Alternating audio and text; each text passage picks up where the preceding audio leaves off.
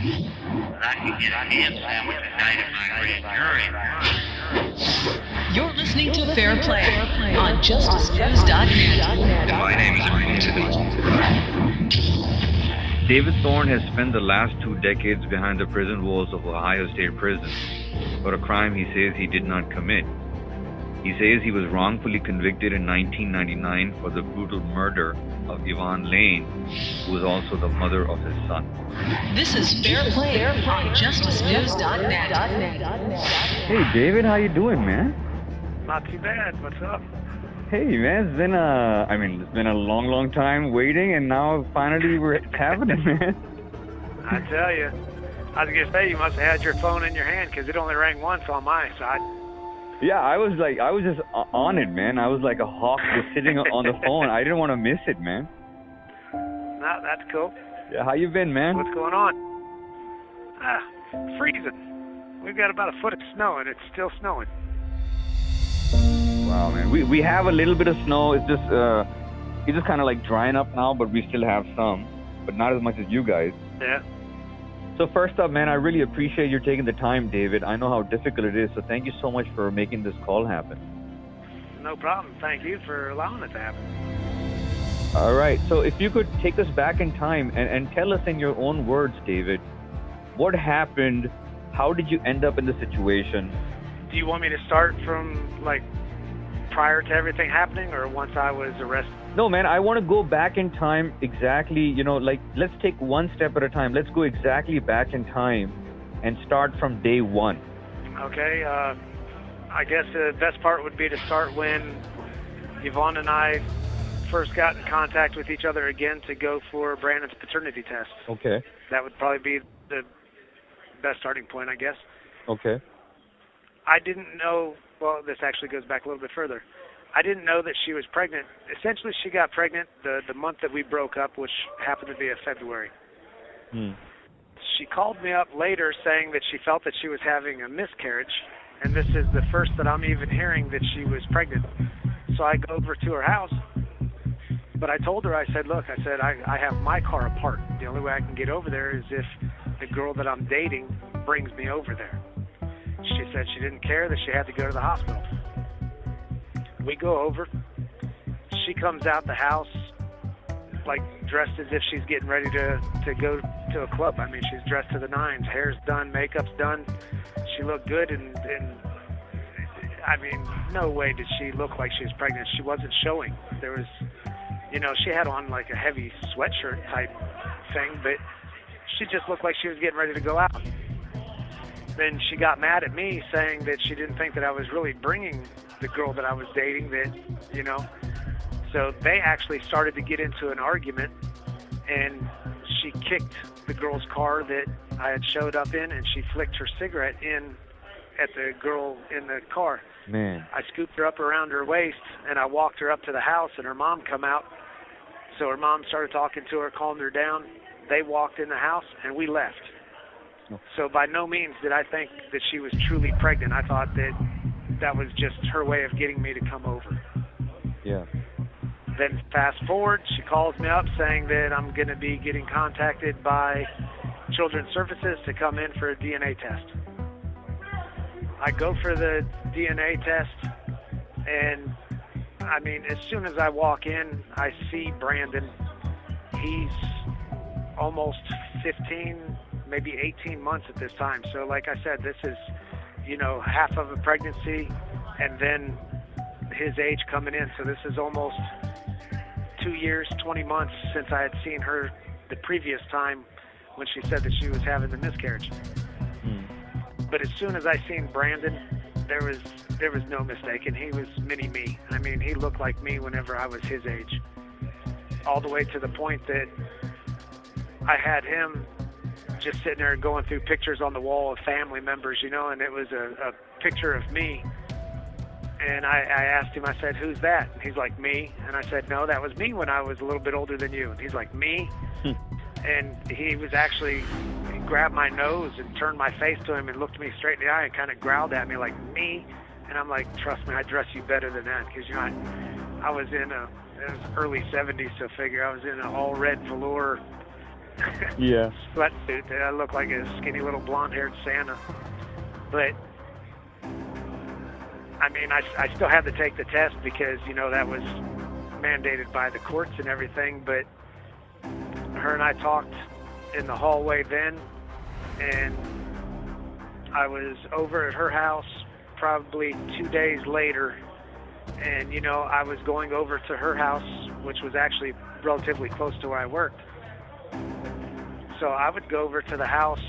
I'd stop by sometimes once or twice a day. You know, if I was going for lunch in that area, I'd stop over or whatever. And then, you know, in the evenings, I'd go over and spend time, because it's not like I could just pick him up and leave because he doesn't know me.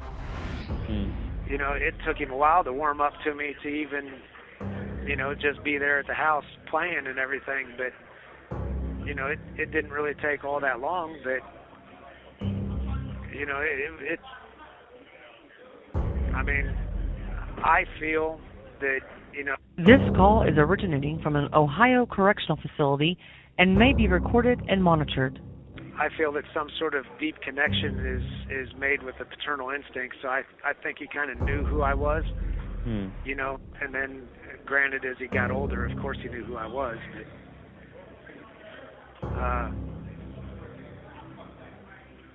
her and I kind of started to resume a relationship to the point that we started talking about, you know, potentially moving and maybe putting the family together. Mm-hmm. She was active in a lawsuit for, can I say the name? Sure. Because it's one of her children. So she was active in a lawsuit for, they didn't clear his sinuses and everything to get him breathing as fast as what they should have or whatever. So it was, her attorneys and everything were claiming brain damage was due to the hospital's negligence. So specifically what the case is or anything like that, I don't really know, but that was the logistics of it. She was looking that it was I believe it was an $8 million lawsuit that she said, you know, as her and I were talking, that she would settle if they offered $5 million. But she was to the point that she goes, look, you know, she was annoyed with the father to her other kids to the point that she said that, you know, she would agree for him to have custody, you know, not giving up her parental rights, but just him having custody to kind of get him out of her hair so that she could move without him harassing her. And that's where, you know, her and I were kind of at this point, because she said that, you know, I was at that point, I was still in the midst of trying to start my own little automotive shop and everything, and I was working at another place that I made parts and worked on cars and everything. And she was basically, you know, one of her enticements, which, I mean, you know, other than she was obviously a pretty girl, so it wasn't like it was hard to get a young guy to listen to her talk, but she was potentially going to have the money to just fund a whole shop, and I could just be up and running wherever I went without having to worry about true overhead and everything. So, you know, I mean, of course, that's an enticing offer. Yeah. You know what I mean? But then why would you hurt her, man? I mean, if you and her have such a, you guys have such you're back in amicable terms, and she's going to fund your operation, why would you want to hurt her? Exactly. Okay, continue, man. You know, and that was also one of the things that I had said. My dad died in the service, so I had his insurance money and everything that I put into stocks and a different portfolio and everything.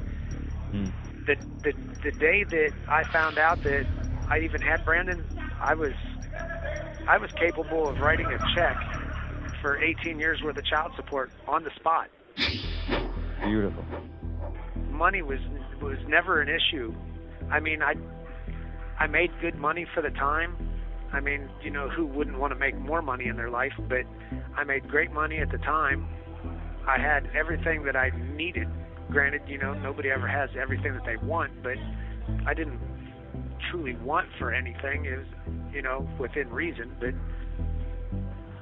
I never wished any ill will to her whatsoever. The only caveat to my whole thing was the girl that I was dating at the time, I had no true reason to break up with her either, other than I had to figure out whether I wanted to put together the family or to be with this girl and continue to do what I was doing. So, I mean, I was torn because I liked them both. But the reason that Yvonne and I even broke up was because of her ex, which his name is Eric, because he would just show up at my house. I had painted a car, and I had called the customer up and told him on like a Tuesday or a Wednesday that he could come and pick it up on that Saturday. And Friday night, the dogs start going crazy. I let them out, and they run off towards the woods and everything. And by the time I call them back, I come out with a flashlight going through the yard and everything, and somebody had keyed the car and kicked in the rear quarter. This call is originating from an Ohio correctional facility and may be recorded and monitored. Just kicked in the rear quarter of the car that I had just finished for a customer. Man. So, I mean, I had to call him and tell him that, something happened to his car, that I was going to have to repair it, that it wasn't going to be available when I told him. Did you report that to the cops? No, because if I do, then my insurance and everything goes up, and I was just starting to get going, so I had to eat it. The biggest expense for me was to repaint, and the only thing that truly saved me is that it being a custom color. Whenever you order through PPG and the different, House of Color, those places, when you order custom colors, they give you a set batch. So I had more paint than I needed. So I was able to fix it. But the time, that car gets set back, so then that puts every other project that you have set back. Yeah. And, and then that's money out of my pocket. And, like I said, I didn't know that she was pregnant in the month that we had broke up. And so that was, even she understood, we didn't even argue in the breakup. So, I mean. But what about the DNA? When the DNA test came and it was positive, you were the dad. Oh, yeah, I was like 99.999 something. Yeah, there was no doubt about it with DNA. So you had DNA evidence that that's your boy. Yep. Okay. So obviously somebody was pissed off at you, man. I don't know whether it was me or her. I think that somehow it could have been something that she had going on that nobody really knew about. It just entangled me with shoddy police work. I mean, what it seems like is that something happened while you were in and out of her life with some other dude and some other things that were going on, and then once you got back into her life, that wasn't liked, and you became a target. That very well could be, but that's just it. I don't know. The hardest thing on this whole case is to prove a negative. You know what I mean? I don't have the answers, and I can't even fathom an answer because I wasn't in her life that whole time, so I don't know what was going on. And up until the point that this says how long ago it was, I got a page from my grandfather saying to call when he told me that, her parents had called to try to get a hold of me saying that this had happened to her. Up until that point, I had a normal, albeit like a boring, common person life. This call is originating from an Ohio correctional facility and may be recorded and monitored. So what happened after the key incident? You fixed the car, and then what happened? I just had to fix it and just eat the cost of it and send it out to save the face of the company, so that there was no reason that he should say anything bad about the work or the shop or anything. But then he would start coming over more often, or there was times that he was supposed to have the kids. You know, they had made arrangements. He'd call, say that he wants to come and pick them up, have them for the weekend, and then at the last minute, he would call and say he's not coming. But he's like, well, so much for whatever plans you guys had, and then he would hang up. Okay. Brandon was staying with me off and on the whole time. There was no, even whenever we went through the paternity suit and everything like that, you know, because she was getting assistance. So I don't know whether it was full welfare or what, but the judge told me that because I was in Brandon's life from the time that she, you know, even brought him around and I took the test, even before it came through that it was positive that he was mine, which, I mean, you could obviously tell by sight. The judge said that I didn't have to pay for the birthing costs or anything like that. He waived everything up to, let's say, that day in court. He said that my child support will start then. He said any money that I give her will just be a gift because, you know, the money comes from my check at the shop, and that's what pays because, you know, her money comes from the actual state or the government, however you want to say it. So even whenever everything was said and done, I was 2 months into the arrears, which was $700 and some odd because I paid $355, somewhere around there for child support. So it was 2 months by the time he ordered it, and that my shop that I was working at full time, my regular job, by the time they got the paperwork and then processed it and started taking the money out and sending it in, I was 2 months behind. And that's not my fault or the shop's fault, you know, or even the children's services. It's just... This call is originating from an Ohio correctional facility and may be recorded and monitored. It's just how long it took to process the paperwork. But even that was paid before I was convicted and everything. I was caught up. It was $700 because, I mean, well, they did say that I didn't want to pay the child support. So for $700, do you know how many people were in arrears? Tens of thousands of dollars. So, I mean, that's not like that's an excuse to try to kill somebody. That's just not. Yeah. Not even logical. That's bullshit, man. And especially with me having the annuity and my portfolio, like I said, I could have paid in one check all 18 years of child support and never once had to have anything taken out. But they said that, you know, that I can't do that because if I get a job that pays more than obviously my child support would go up. So they don't do that. But I could have. It's not like I was broke. So then what happened? Whenever I got the call from my grandfather saying that this had happened, I go over to her mom and dad's house. Where were you at that time? At the time of the murder, where were you? Okay, see, I don't know any of this had transpired. So, but, you know, in retrospect with everything going, the time that they said her time of death, I was at a martial arts class in Independence, Ohio, which is two or three counties away. It would be impossible for you to commit this murder, David. Correct. I was there with 3 or 4 different people that knew that I was going to be there because of all things that happened at this time. I actually had a lion cub with me whenever I went to the class. And obviously you have witnesses who would testify that this guy was with us. Correct.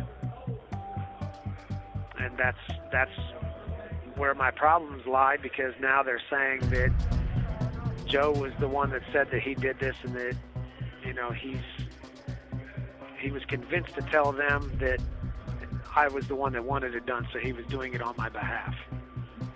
Yeah, but that's just one man's testimony, which is probably false. How do they prove that this guy's right? They don't actually have anything to prove that he did it other than him saying he did it. I mean, they have no blood on his person. The knife that they said that he used, which is a folding lock blade knife, they took him to where they get it out of this storm sewer, and he says that that's it. But the blade on it is 3.1 inches long, but the wound is over 4 inches deep. So I mean, it can't possibly go that deep without the handle going in. And they said that it was a clean cut, so they know that it was a single action, that there wasn't hesitation or defensive wounds, or that it was just one cut, almost 9 inches in length, and for this knife to have no blood on it whatsoever. Impossible. That's impossible. That's like saying a gun that's never been fired is the weapon that shot somebody. Because even your blood pressure, okay, your household sink is only 35 pounds of pressure. Think twice the pressure on full blast and run your hand under it and come out dry. That's what you're asking this knife to do. It's impossible. And then he had no blood on his clothes. They claimed that I transported him, that my car was clean but in unclean condition. And that's, saying that it's neat and tidy, but it wasn't like freshly cleaned, like you're trying to hide anything, you know what I mean? So their wording, What were they expecting, that he'd be naked in the car with you? I guess so. Because whenever they did the car, I had said this before on one of the shows. I said, look, as a person, anybody can lie, but science doesn't lie. There was no blood, no fingerprints, no hair samples, skin cells, sweat cells, couch fibers, carpet fibers. It just didn't happen. How can you not have any type of transfer whatsoever?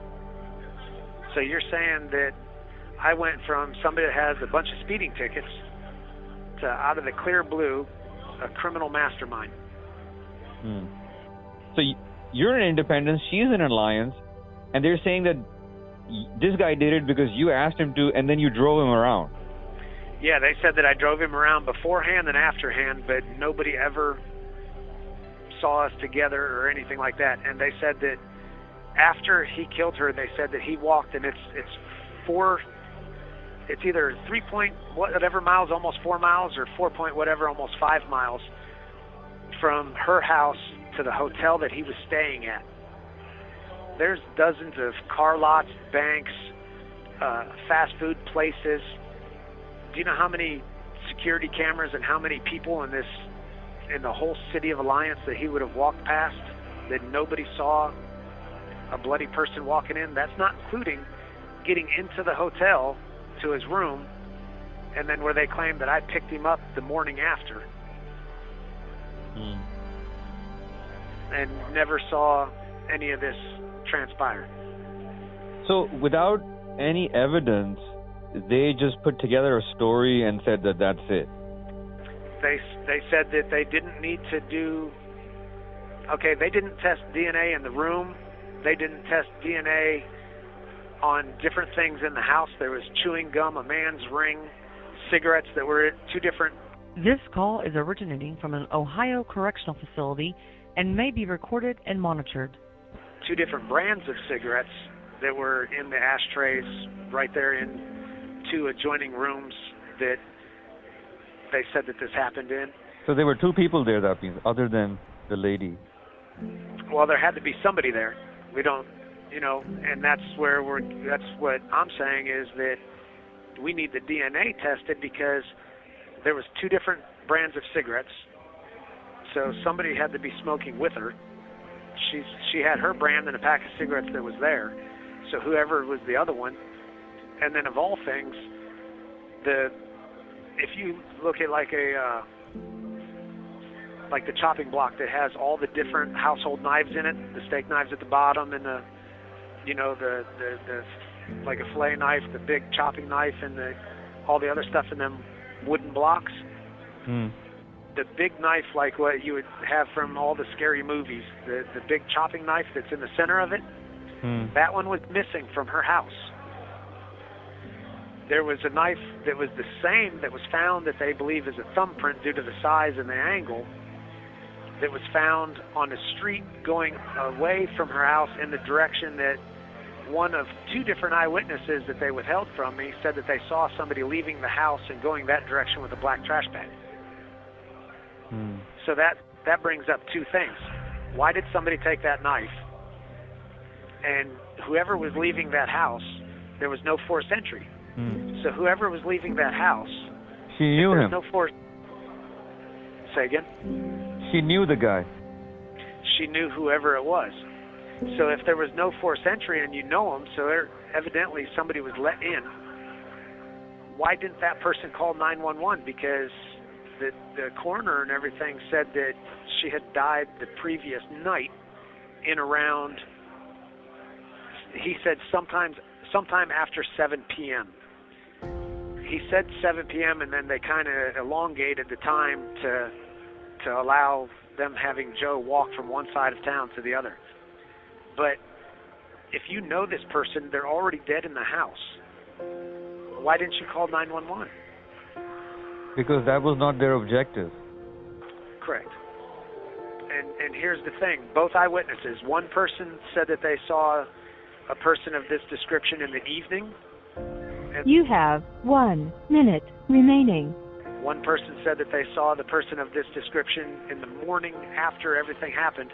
Both of them gave the description of 5'8" to 5'10", shoulder-length brown hair, and 180 pounds. And that. Thank you for using. You're listening to FairPlay on JusticeNews.net. Hello, this is a free call from. David. To accept this free call, press 0. This call is from a correction facility and is subject to monitoring and recording. Hello? Hey, David, how you doing, man? Not too bad. How about yourself? I'm doing good, thank you. I was gonna say, did you get my Yeah. Did you get my email earlier? Yeah. Okay. I just got your email, man. All right. Did I wake you up? I had a very, very long night, man. I had to talk to somebody, and I spoke to about 5 o'clock in the morning. Yeah. So, but no worries, man. I mean, I gotta do what I gotta do, and you gotta do what you gotta do. But how much time do we have right now? I have a full half hour. Any time that it calls, I get a half hour. Okay. But I was gonna say, go ahead. If you wanted me to call later, I can call later so that you can get some sleep. Fuck my sleep, man. I want you back out with your son and go fishing again. I appreciate that, because I need you just as sharp as it is to make sure if there's anything that you have a question on that it's. Yeah, I'm sharp. Okay. If I fuck up, just bring me back. All right. So let's take it from where we stopped. Let's start a day before the murder. Okay. Before April 1st, 1999, right? So a day before that, where were you? What were you doing? Okay, my normal day, I clock in between 4:30 and 5 o'clock in the morning, and the Wednesday beforehand, which is what they're saying that's the night that it happened. I didn't find out until that Thursday, but that Wednesday, I clocked in like normal at work between 4:30 and 5 o'clock in the morning. I clocked out at 12:30, and I went to a pet store that I frequent a lot because I bought goldfish and everything as feeder fish to feed a bigger tank that I had Oscars and the different fish in. So I would probably assume that would be about 1 to 1:15, giving me about a half hour, 45 minutes to get there from the shop and to buy everything. I went home, I fed the big fish tank, and I cleaned Asia's pen, which was the lion that I had at the time at the house. And I fed her just the way I would have normally done. I cleaned out my dog's pen, and I was leaving to go to the girl that I was dating at the time. I was on my way to her house, and I saw Joe walking down the street. I picked him up. I normally went through this little drive-through that was in Randolph, and he informed me that he was actually staying with people behind the drive-through. So I went in, I met the Enochs, and they saw the lion for the first time, to see a lion for the first time in person. So I stayed there for a little while, and then went through the drive-thru, and I went back to the girl's house that I was originally dating at the time. We just waited. I got my ritual was I always went to Subway, because then I would eat half a sandwich, because on my way to my martial arts class, you don't want a full stomach whenever you're rolling and doing all the different exercises and everything. But This call is originating from an Ohio correctional facility and may be recorded and monitored. we went to take the lion to the class. So I was waiting on my girlfriend's cousin, which is Josh. He had a van. We loaded Asia up into the van, and we went to my martial arts class. One of the discrepancies that they always harped on was saying that Joe said that I went to a gas station or a Dairy Mart or something like that, so that I would be on camera, And I was like, what would that matter? Because we went to the gas station, I would probably say 7 to 8 o'clock. That has nothing to do with, whatever it is that he was saying. But Josh went in and got gas and everything, and we went to the martial arts class, and that was, we got there at about 8 o'clock, which is the normal time. We went through the class, everybody got to see the lion and that, and we left. And the one specific thing that just clicked all the time is because coming back from the class, as soon as we got close to seeing Amy's house, I saw that her grandfather had already beat us to the house, and my car was parked in his spot. That was kind of one of his only little pet peeves, was that, I beat you. I wasn't taking it. Yeah, and so, I looked at the clock on his radio, and it was 11:29. So that's why that's kind of ingrained, But other than that, just swapped out the pen from her pen, Asia's pen, from the van to my car, and I went home. Is this March 30th or a couple of days? You said, so when exactly is that date? The date? Do you remember the date? That would have been the 31st. That's the day that all this was supposed to happen, to where they said that he went over and killed her that evening. Yeah, because he was trying to say that I was running around with him the whole day and everything, as to where I can verify where I was at. Yeah. And did you know this guy prior to this? I've known him for a little while. I met him through different friends. He wasn't originally a friend of mine. I met him through somebody that came over with their car, and then I've seen him around at different parties, and then just, seeing him more and more, him and I started talking. That's how we got to know each other. And did you guys have any fights or arguments, or do you think this guy had something against you? No. I mean, that was even one of the points that I had made with my attorney, because they're saying that, if I asked this man to do something on my behalf, he told on me for a car window that he broke. He was actually in a physical altercation with somebody and broke a car window.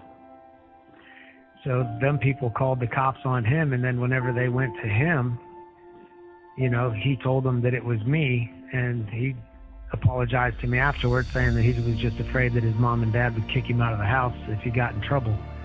So, When was that? Oh, I have not a clue. How long ago was that?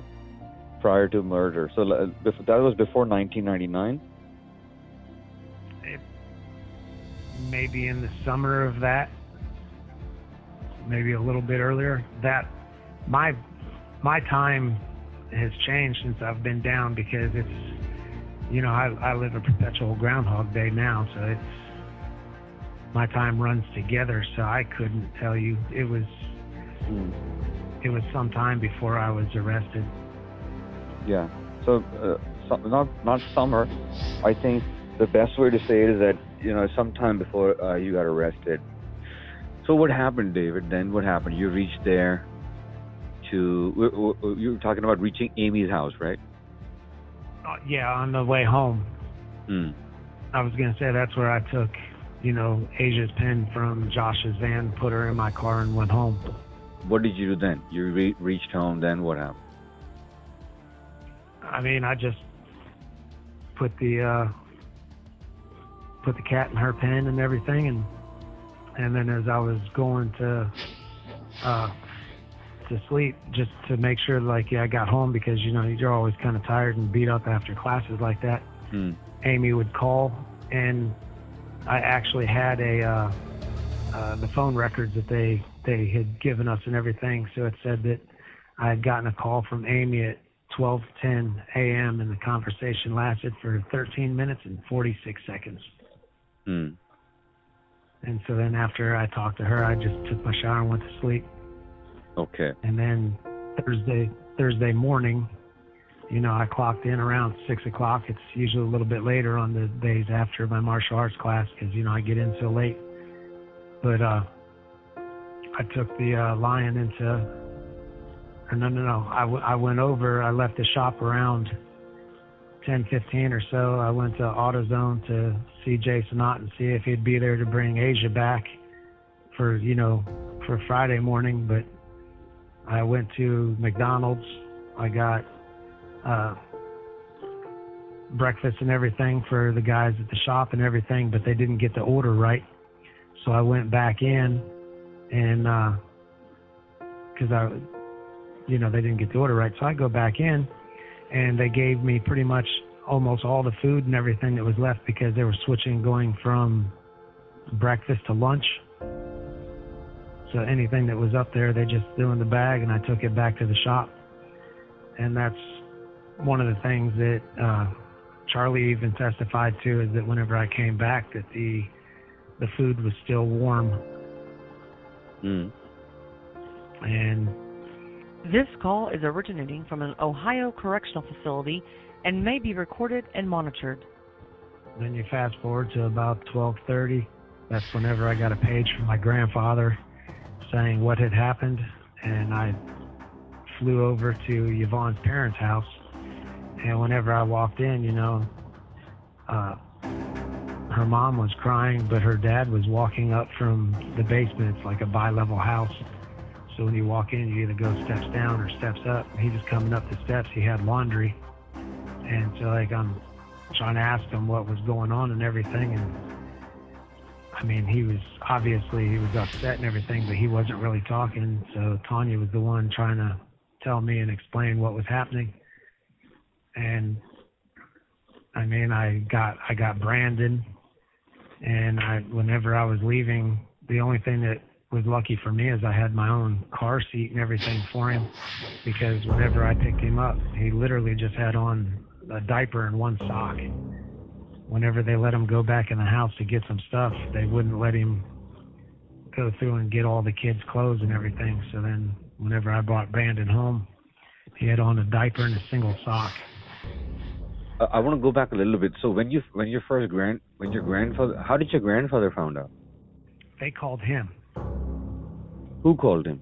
Yvonne's parents called him. Okay. Looking for me. They called the house. Is that your only family that you had? In that area, yeah. Oh, okay. So just to be clear, we're talking about all of this occurring, obviously, in Alliance, and you are in Independence, right? You mean whenever this actually happened? Yeah, when this occurred. Okay. This occurred in Alliance, Yes. and when you received the call, you were not in Alliance. You were in Independence, right? No, whenever I received the call, I was in the Alliance area because where she lived was not far from the shop that I was working at. Oh, okay. Okay, got it. So the night whenever everything happened, it happened in Alliance, but I was in Independence. Okay, got it. So, they found her body on April 1st. Right. So they're saying that it happened March 31st. March 31st. Between 10 and 11, but the coroner said that it happened at 7 o'clock. Yeah, the coroner said that anytime after 7 o'clock. So between 7 and 11 on 31st, you have people proving that you were with them. Correct. If I'm correct. Yes. Right? Yes. This call is originating from an Ohio correctional facility and may be recorded and monitored. So despite the fact that there were so many suspects, why did they come after you? I really don't know. I know that whenever they had talked to several people and everything, that they said that I was a spoiled rich kid, but everything that I had, I worked. You know what I mean? I had my own job. I bought my own stuff. It's not like I was one of the kids born with a platinum spoon in their mouth or anything. My mom and I were poor. But, I just tried to make sure that whenever I bought something, that I bought something nice. I didn't, and then, I worked on cars. That's what I did. So, of course, I had a nice vehicle. When you're, Yeah, go ahead. Go ahead. Other than that? I was going to say, other than that, whenever I went in on that Friday, because they came to the house Thursday night, and I wasn't there whenever they came to the house. So Friday, I go into the police department. I had already been ruled out. When they came to your grandparents' house, you went to the police station. Correct. The next morning. Yes, sir. Back up a little bit. When your grandfather first called you, between these things, when was the last time you spoke to Yvonne? I went to Yvonne's house and I picked up Brandon, I want to say that Friday beforehand.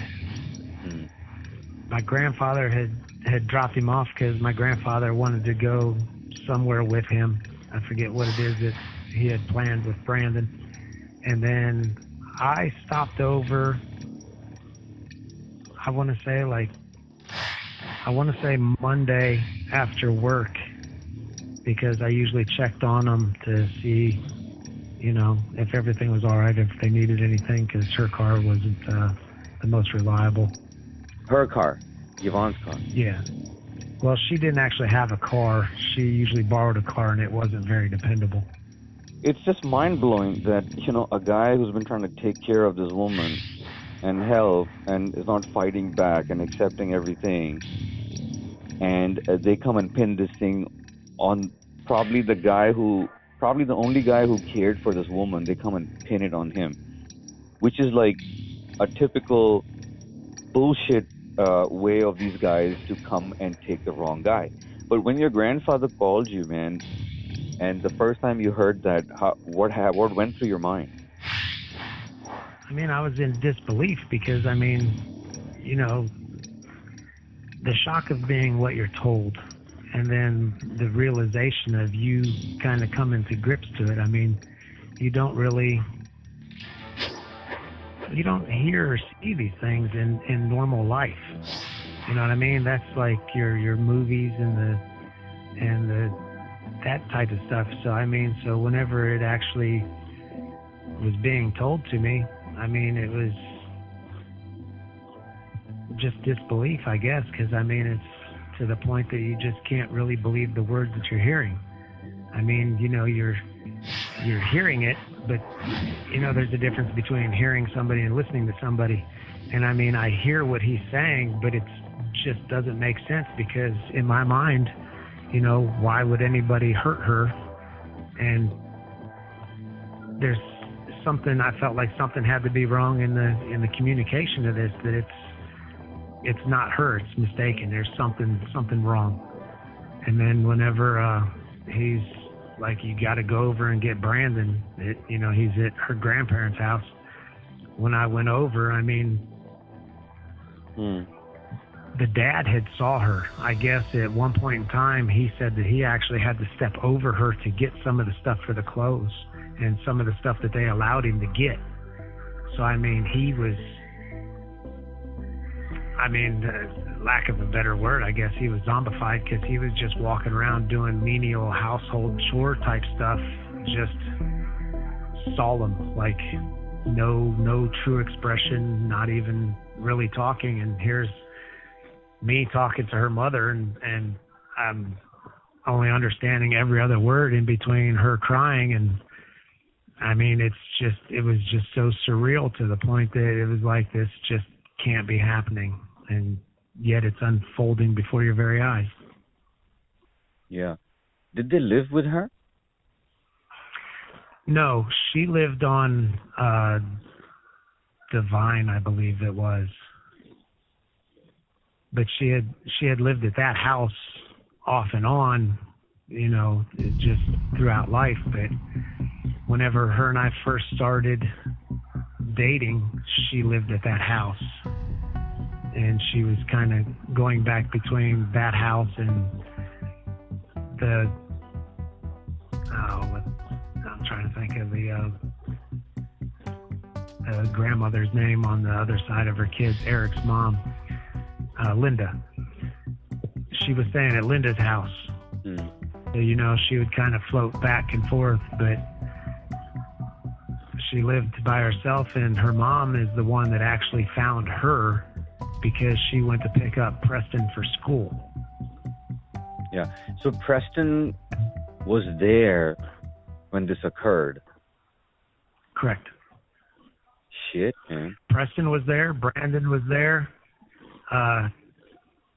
Trenton and Vinny. This call is originating from an Ohio correctional facility and may be recorded and monitored. Tony, which is her oldest, wasn't there. He stays with her mom and dad. But to this day, even Preston has done interviews and everything on my behalf where, he said he's heard everything that's been said, and, from him knowing me back then, which he admits that, he was young, but he said that he's, looked into things and questioned different things on his own, and he himself believes in me. And it's not like it's just my son that believes in me because I'm his dad. This is another child of the victim, somebody that was obviously brutally murdered, and he still has faith in me. I think the entire United States of America believes you, except the fucking bastards who are trying to screw you. Yeah. Yeah. Except the people who are trying to put you down, everyone else believes you. And that's where I've been fighting for DNA so much, because they say that I'm not entitled to it because they concede that I'm not there. But then they say Joe's not entitled to it because he took a plea bargain. But because he pled out to murder or hire, anybody that pleads out to murder or a higher charge are unable to withdraw their pleas. Anything else you can withdraw your plea on and try to fight your case, except for whenever they arrest you and book you on murder. If you plea out to that, you cannot withdraw your plea. Yeah. And he came in. Go ahead. No, I was going to say he came in for a post-conviction. He testified that he didn't do it, that I never asked him to do it, and that's where we brought in one eyewitness came in and said that, he saw somebody coming out of the house in the morning with a trash bag that was 5'8", 5'10", shoulder-length brown hair, and about 180 pounds. And in the direction that he went between the houses, that's where they found the butcher knife that would be like the big knife that was in the center of your chopping block of the collection of household knives, and it has a thumbprint on it. And once again, that person's leaving a house that was entered without force, So evidently, This call is originating from an Ohio correctional facility and may be recorded and monitored. so this is somebody that knows her, and they never called 911. And the fact is that I'm 6'1", I wear a size 12 shoe. My co-defendant is 6'4", and he's probably a 12, if not better. And they've got a size 10 footprint in the blood Yeah. that nobody can account for. And the problem with Joe's plea and everything else is that it was coercion. Yeah. I mean, clearly the guy was put in a position, forced and coerced, and lied to that you're in the next room, and then try to squeeze something out of this guy. It seems like the people who were trying to coerce Joe to get something out of it against you are trying to hide someone. It seems like it. I mean, I'm just trying to put two and two together. Yeah. Actually, there was a cop that was in the area that she had a complaint against, and also Linda. He had gone to jail after this, and I want to say that it was for rape. But I know that he's had issues and that he was discharged from the police department. Yeah.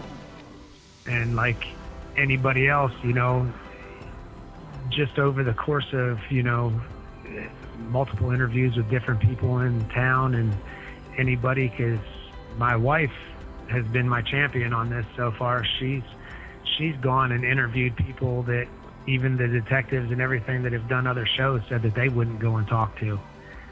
And to be honest, most of them didn't go and talk to him, so therefore everything has been skewed, because even the detectives and my own attorneys never validated my own alibi.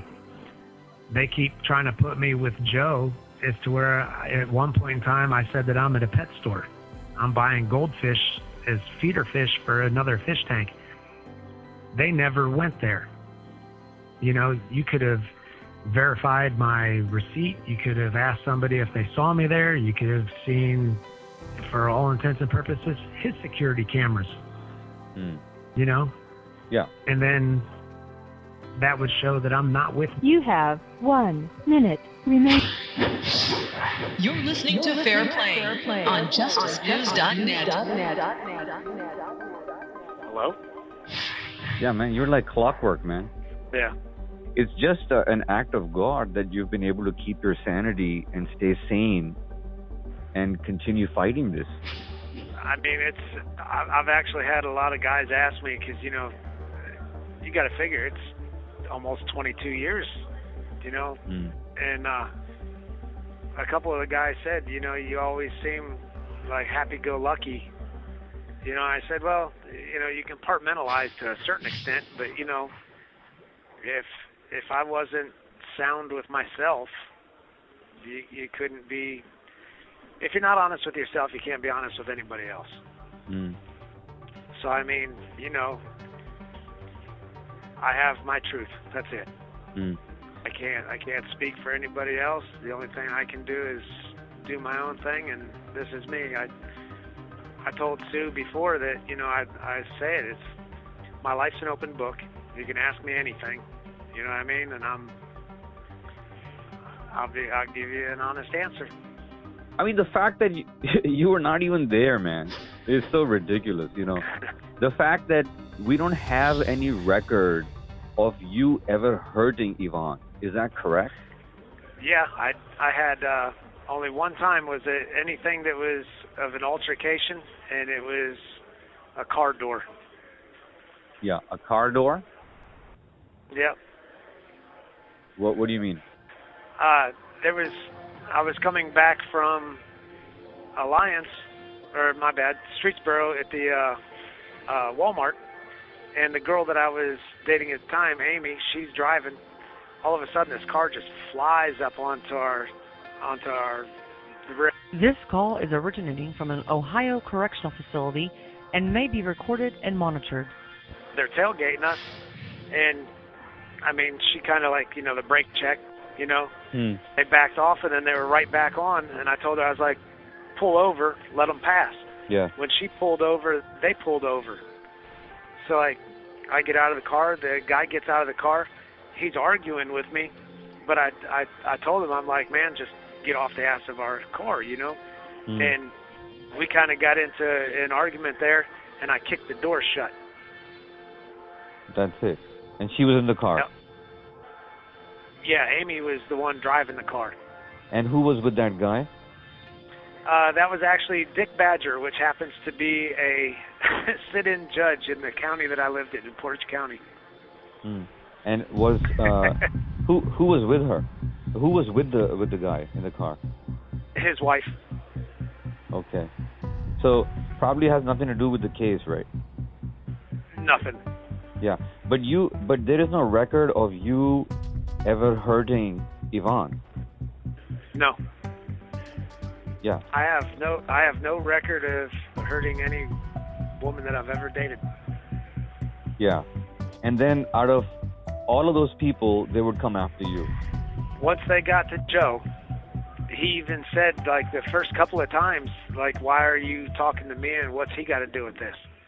And then I don't know how many different times they talked to him before they finally got him to say the story that they wanted him to. But even in the one, I noticed it, and I want to say that their last name is Prendergast or something like that. They were the psychologists that do the pre-sentence investigation. And I even asked her about it, and she said that she laughed because she said that you noticed that because Joe even referred to himself in third person. And she said that that's where she would like to testify because that sounds like somebody reading something.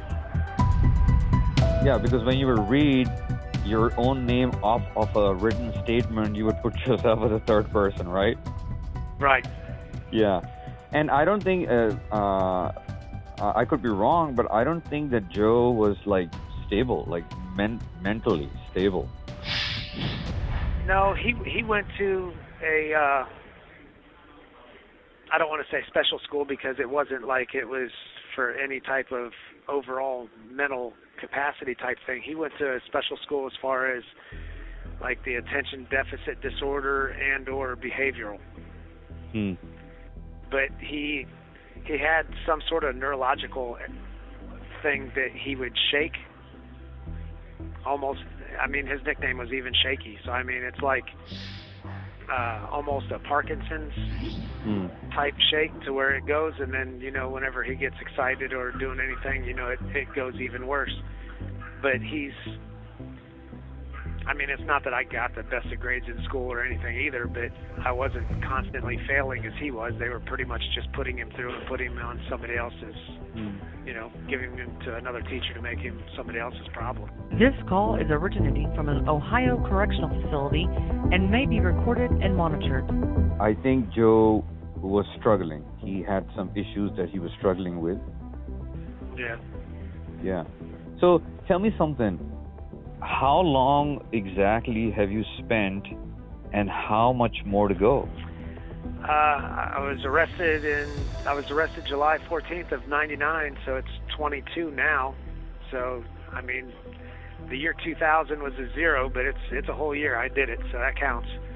So you figure I've got 22 in, and even though they gave me 20 years jail time credit so that I see the parole board in my lifetime, because I guess it's mandatory that you see the parole board once in your life, and I would go up to see the board in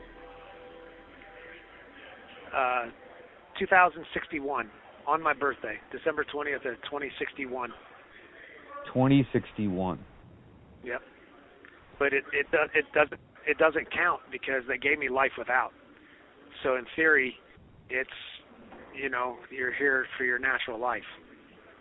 So basically, it's a death by incarceration. Correct. Yeah. But on paper they make it look good, so it doesn't sound so bad. I wanted to go back and ask you about a couple of things in mind. Like, first of all, Yvonne was in the middle of a pending lawsuit with the hospital, and a lot of money was involved. Is that correct? That's what she told me, yes.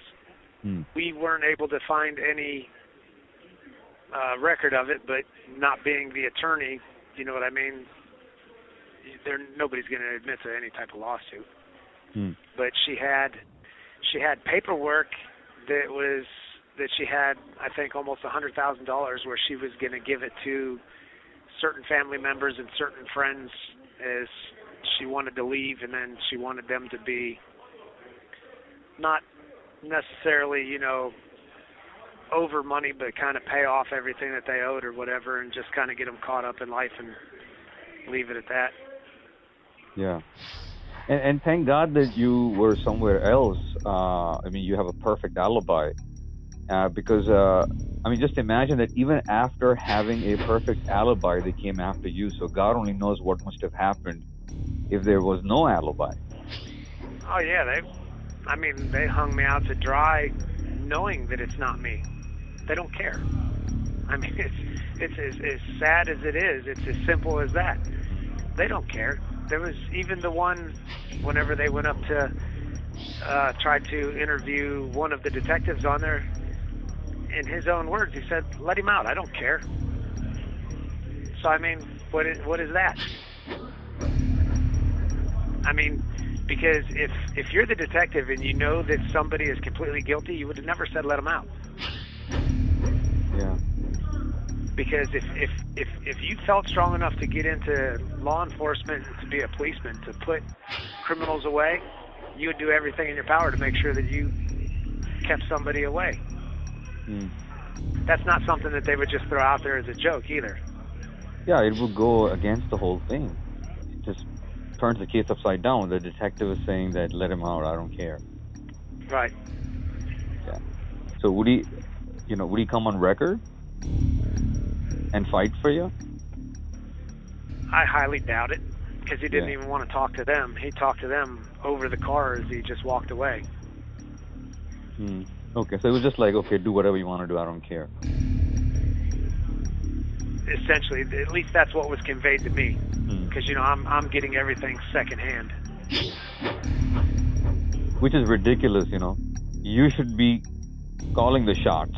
You know, you should be in the driver's seat, and then you getting everything secondhand. So, well, that was the problem. Sue and I, okay, you got to figure that we've spent 20 years on this. Everybody else just kind of reads the website in 20 minutes. So, you know, there's people that she has talked to and people that have said that you need to talk to this person and so forth and so forth. You know, the snowball effect. But that's the problem.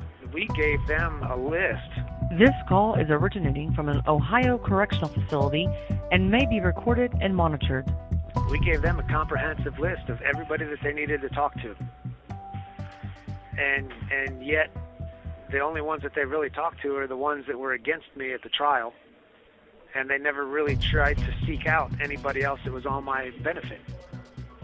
Yeah, it's 2 decades of unjustness and unfairness that those who would help you exonerate are never put on the record, which is like really, really fucked up for me. I just don't understand how this could occur, but it has occurred. Yeah, over and over, because there's, of all things, 2 different eyewitnesses that they withheld from me for Brady violations. Absolutely. Those instances they've gotten other people out, and yet I've had 2 of them and they've thrown it away. The DNA they won't do, the footprint in the blood doesn't match anybody's size. They got a foot or a fingerprint on a knife that doesn't match either one of us, and yet they still say that could potentially be the murder weapon. These are different things that, you know, have gotten other people out, and yet all mine are considered, how they eloquently said it, that it was, you know, harmless error. Just my life, so they don't care. I sit here and eat ramen noodle soups, and they go to dinner.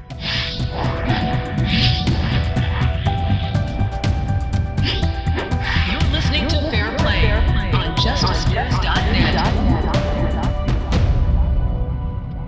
Yeah, we don't want to do anything to scare your children.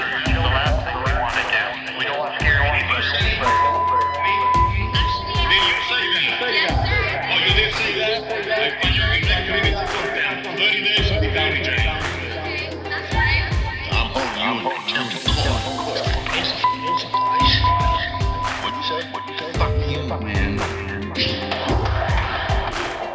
on, side by side with us, until victory is achieved.